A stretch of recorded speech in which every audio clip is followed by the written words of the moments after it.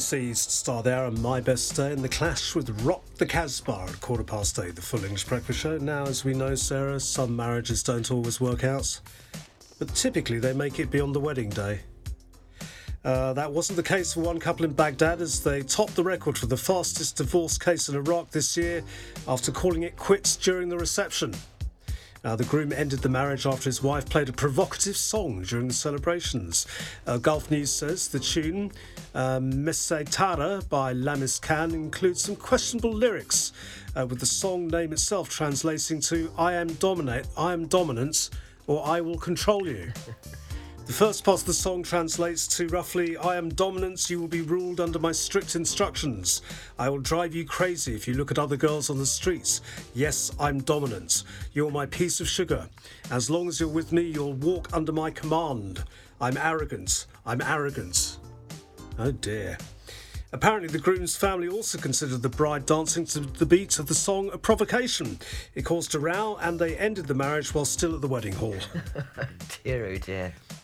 Apparently, it's not the first time a marriage has ended over this controversial song. During a wedding last year, a Jordanian man called off the marriage when his bride danced to the song. But it isn't the most bizarre divorce-related story. Last year, a man married his rice cooker, but divorced it 4 days later. Didn't you have something about a woman marrying something odd? She married a tree, didn't she? She married a tree? She married a tree. Oh, well, that's quite recent. Oh, and the really. colour pink. No, that was it, wasn't it? Yeah. There's a woman that married the colour pink. Might not be a bad idea to marry a tree. Shelter from a storm. And no answering back. It's 17 minutes past 8. And now it's time for Woofer of the Week on 106.5 Riviera Radio. Good morning, Sarah and Rob. Well, today we have a little 1-year-old hunting terrier looking for a fabulous new home. His name is Sun, as in sunshine, and he is black and tan. He weighs about 10 kilos, so a small dog. He gets on with other dogs, and he even gets on with cats. He loves people, but he can be a little bit fearful, so the shelter wants to avoid very small children, please. He is affectionate and close to his humans, so he will hate being left alone for too long each day. His future owners can live in an apartment as long as he gets daily walks to drain his youthful energy. And he is currently at the shelter in Mougins. And to make an appointment to meet him, you can call them on 04 93 65 4411. And you can also email them, and the email address is spa.grasse, Grasse, at orange.fr. Have a lovely day. That was Woofer of the Week. For more details about this week's Woofer, go to the 106.5 Riviera Radio page on Facebook or our website at rivieraradio.mc. Woofer of the Week on 106.5 Riviera Radio. The Press Review is brought to you by BMW Côte d'Azur. Guardian says Boris Johnson's braced for the most perilous 48 hours of his premiership, with exasperated Conservative MPs due to see an official report into Downing Street passes that has now triggered a criminal inquiry. And in this morning's Le Monde, Russia and Ukrainian officials are set to meet in Paris today for talks with their French and German counterparts in a bid to diffuse tensions. Die Welt says the German Chancellor Olaf Scholz and French President Emmanuel Macron embraced talks with the Kremlin as a means to de-escalate the crisis. At the same time, they said Russia would pay a high price if it attacked Ukraine. And in the Figaro, rescue crews have worked through the night to save thousands of stranded motorists in Greece and Europe's busiest airport in Istanbul, and was forced to close as a snowstorm caused travel chaos for Mediterranean countries. BBC World Service News live from London coming up. This is the Full English Breakfast Show in association with Air France. The Press Review, brought to you by BMW, Nice Premium Motors, Bayern Avenue Cannes, BMW Store Monaco, and JPV Fréjus. Boost your business with the electrified range by BMW. Find all the BMW Business Drive offers at your car dealer. Is it 2 hat-tricks in a row? It certainly is. You're doing very well this week. Things going threes. Question number 1. On this day in 1991, Queen had their second UK number 1 hit with Innuendo. At 6 minutes 30 seconds, it exceeded Bohemian Rhapsody by 35 seconds and became the third longest UK number 1 song of all time, behind which Beatles song? in ways of length? Hey Jude. Correct. Question number 2. Born on this day in 1958, US soul singer Anita Baker. It's her birthday today. She had the 1986 UK number 13 single. What was it? Sorry, what? Anita Baker. 86. 86. Is it Sweet Love? Correct. And finally, on this day in 1973, a Sweet were at number 1 in the UK with their only UK number 1. Oh. What was the track? Oh. I'm going to say the wrong one, I'm sure. Do you want to think? Do you want to call a friend? Phone a friend? Alan Roberts, he'll know. Is it Blockbuster? Yes! Congratulations. Another hat trick. Yeah. It's not my favourite Sweet song, I must say. Teenage Rampages, but yeah, his Blockbuster anyway. Riviera Radio. Business. Morning. Good morning. Someone left a cake out in the rain. I don't think that I could take it. You've got such a lovely voice, haven't you? I mean, you should use it more often. I really enjoy it when you bring to life the story of the day in song. I mean, you're like like the court jester of old, aren't you? Being able to, perhaps you should show up on Westminster today and provide a bit of light entertainment for what is set to be another dramatic day. I mean, these Wednesdays are coming thick and fast, aren't they? Another set of PMQs to get through. You can imagine waking up knowing that's on the agenda for the day. It's not the way to live your life, is it? Well, probably have a couple of glasses of claret and just get stuck in, you know. I mean, but I've run out of popcorn. I'll have to go to the supermarket on the way home and get some more. But, you know, it's thrown a whole different light on things. Now he's having his collar felt by the Rozzers, isn't it? Yeah, I mean, the idea of a sitting Prime Minister sort of being investigated for breaking the law is not the type of headlines that you'd be looking for by any means. Well, we'll wait and see. Don't call him a dead duck yet, because it's by no means certain that he will face a vote of no confidence, and there's quite a lot of support in the Conservative Party, so as I say. But Prime Minister's questions, at least, should be pretty interesting today. Lots of debate around whether that report will be published today as well, and the ramifications of that. I saw yesterday, it seems to have changed, because yesterday there was some debate as to whether the investigation by the police would mean that the report being published would be delayed potentially for weeks, but it appears that's not the case. Well, somebody, apart from Dominic Cummings, has got it in for him, because this drip, drip, drip of bad news coming out just doesn't stop. So you just imagine that even if he manages to survive this episode, there'll be more revelations to come out later. Anyway, I think people are getting a little bit bored of it. Well, maybe not. I mean, the media like it and stuff, but when I talk to people, I'm like, let's move on. Yeah. All right. Right, markets fell back again on Tuesday in Wall Street, but European markets were up yesterday.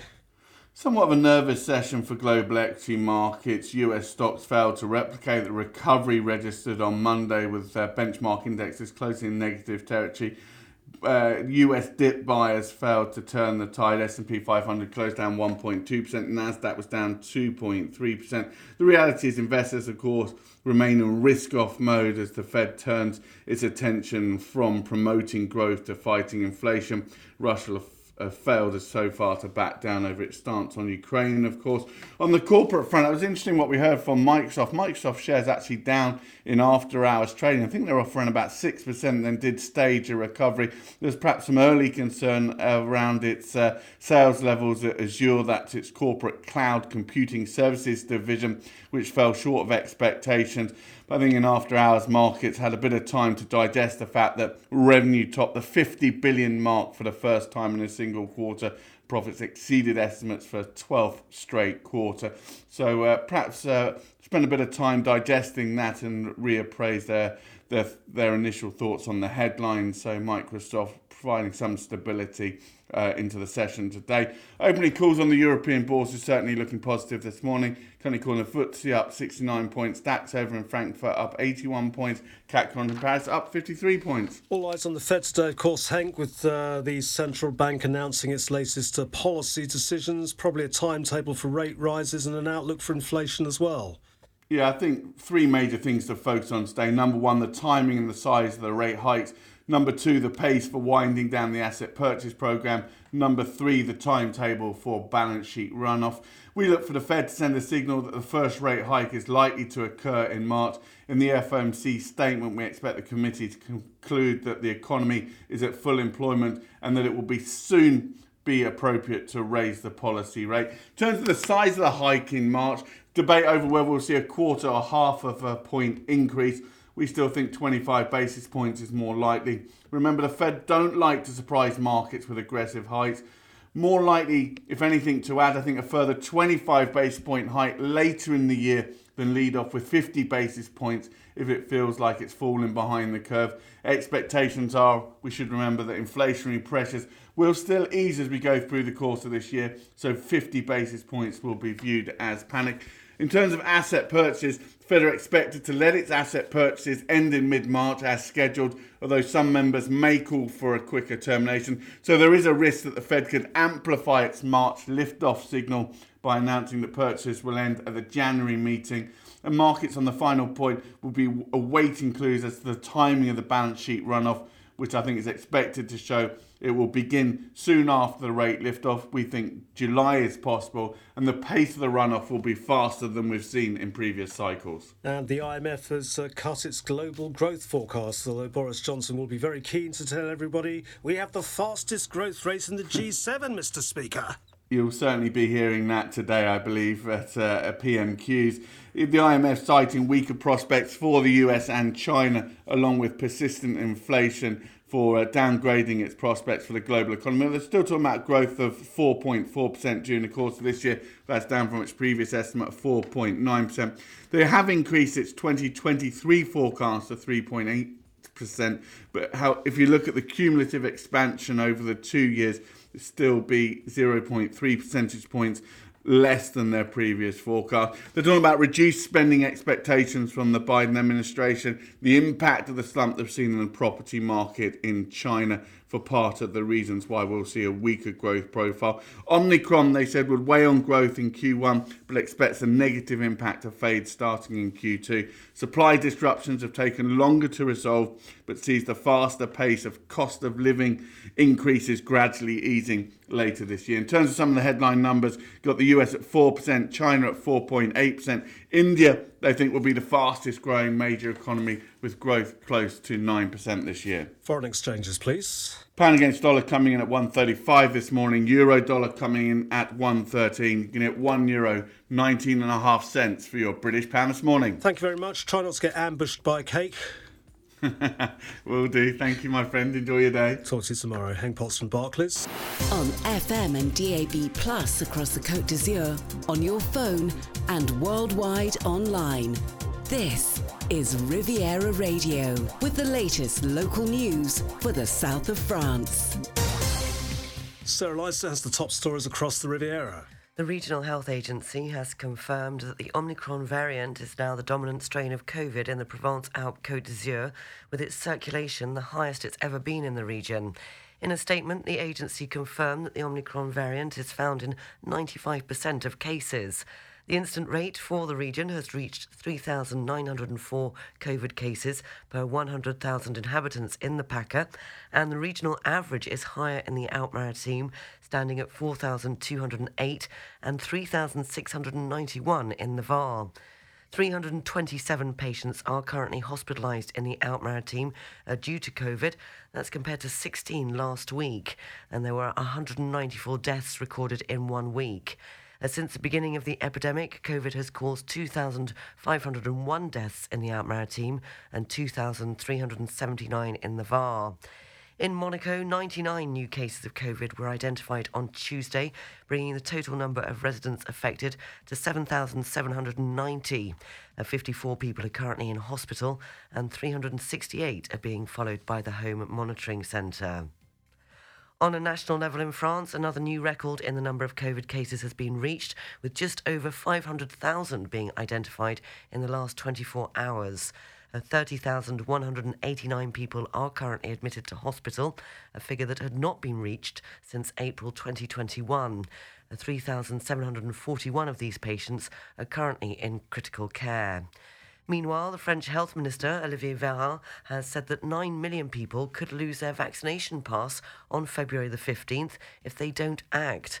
And the rules for the vaccination pass change on that date, with the time to have had a booster dose being reduced from 7 months to 4 months after the last injection. The Health Minister said that there are millions of appointment slots available and that those affected by the change shouldn't wait until the last minute. In other news this morning, unions at EDF are on strike today in protest against the government's measures to contain electricity prices. EDF's state shareholder has decided to increase the share of production, which the EDF must resell at low cost to its competitors. The move is causing concern from employees who are worried about the group. A few months ahead of the presidential election, it's a sensitive subject for the French government, which absolutely wants to stem the rise in electricity to 4% instead of 44.5%. According to a recent study carried out by Opinionway, the French are becoming more right-wing in their political views. The study showed that 32% of French people now declare themselves right-wing. That's compared to 26% back in 2017. 11% claim to be far-right, and on the other side of the political spectrum, 17% say they are left-wing and 6% are far-left. 14% rather consider themselves in the centre. However, while they are positioning themselves more to the right than 5 years ago, the French are at the same time more hostile than ever to economic liberalism. 73% of them believe that the current economy benefits the bosses at the expense of those who work, and 57% believe that to establish social justice, we should take from the rich to give to the poor. In local news, an investigation is currently underway concerning 15 vehicles which were set alight in a parking lot in La Trinité in Nice. Police believe the act to be criminal. The fire occurred shortly after 1 a.m. on Tuesday in a parking lot of a car mechanic's garage. The vehicles were totally destroyed and nobody was injured in the incident. The Monaco Government Statistics Agency, IMSI, has published its latest report on the real estate market here in the Principality. It said that the price per square metre shows a clear increase in 2021 and for the first time exceeds the symbolic amount of €50,000 to approach €52,000. It has increased by nearly 75% in 10 years. Concerning the different areas of Monaco, the most expensive area was Monte Carlo, with Fontvieille not far behind. The lowest priced area was the Jardin Exotique. And finally, Nice International Airport has announced the return of a direct flight from Nice to Montreal, operated by Air Canada from May the 13th to October the 28th. There'll be 3 weekly flights on Wednesdays, Fridays and Sundays. Riviera Radio, Sports News. And maybe Robin Hood should stand for the French presidential election. Why not? Might do quite well. Tennis, Matteo Berrettini of Italy will play Rafael Nadal in the semi-finals of the Australian Open. Berrettini beat the French 17th seed Gael Monfils in the quarter-finals, while Nadal overcame Denis Shapovalov in 5 sets, with the Canadian complaining that Nadal had been given preferential treatment. In the women's event, Elise Cornet of France is out after losing in straight sets to Danielle Collins of the United States. Collins will play Iga Swiatek in the semi-finals. She beat Kai Kanepi in 3 sets earlier this morning. Out on course at the moment is the men's quarter-final between Stefanos Tsitsipas and Yannick Sinner. Tsitsipas took the first set 6-3 and he's 2-1 up in the second. Football. Watford have appointed Roy Hodgson as their new manager following the sacking of Claudio Ranieri. Yep, here are the details from BBC Sports. BBC Premier League update from the home of Premier League football. Hello, I'm Paul Serres at the BBC Sports Centre. The Liverpool forward Sadio Mane scored as Senegal beat 9-man Cape Verde 2-0 in the last 16 of the Africa Cup of Nations, but was then forced off with concussion. The details from John Bennett. Sadio Mane, Liverpool star, had a really nasty head clash with the Cape Verde goalkeeper. Mane looked knocked out. You could see the whites of his eyes as he fell to the ground, hit his head on the floor. The Cape Verde goalkeeper was struggling to walk straight. It was really uncomfortable to watch. The keeper was sent off. Cape Verde went down to 9 men at that stage. Moments later, Sadio Mane scored the opening goal in the 2-0 win. Lovely finish. But then he went down again, holding his head, looking dizzy, and he eventually was subbed off. You wonder if he should have been taken off straight after the head injury. Watford have appointed Roy Hodgson as their new manager. The 74-year-old former England, Liverpool and Crystal Palace boss replaces Claudio Ranieri, who was sacked on Monday. He'll be tasked with securing Premier League survival as Watford sit 19th in the table, 2 points from safety. As our football reporter Sani Rudravajala explains, he joins a long list of managers employed by the club since the Pozzo family took over. Yeah, it's 15 now since the Pozzo family took over in 2012. That's when they sacked Sean Dyche, who's gone on to achieve Premier League stability with Burnley. This is the third manager of this season after Xisco Munoz brought Watford back into the Premier League. Then they went with Claudio Ranieri and now with Roy Hodgson. 74 years old, by the way, 4 years older than the man he replaces.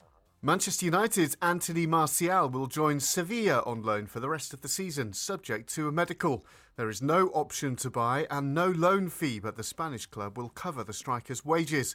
He told boss Ralph Rangnick he wanted a change of scenery. And for more football news from the BBC, go to bbc.com/football. BBC Premier League update from the home of Premier League football. Woy to the rescue. Watford Woy. Now, don't be naughty. In the English Championship last night, Birmingham and Peterborough drew 2-2. Coventry beat Stoke 1-0. Luton beat Bristol City 2-1. Nottingham Forest were 3-0 winners over Barnsley.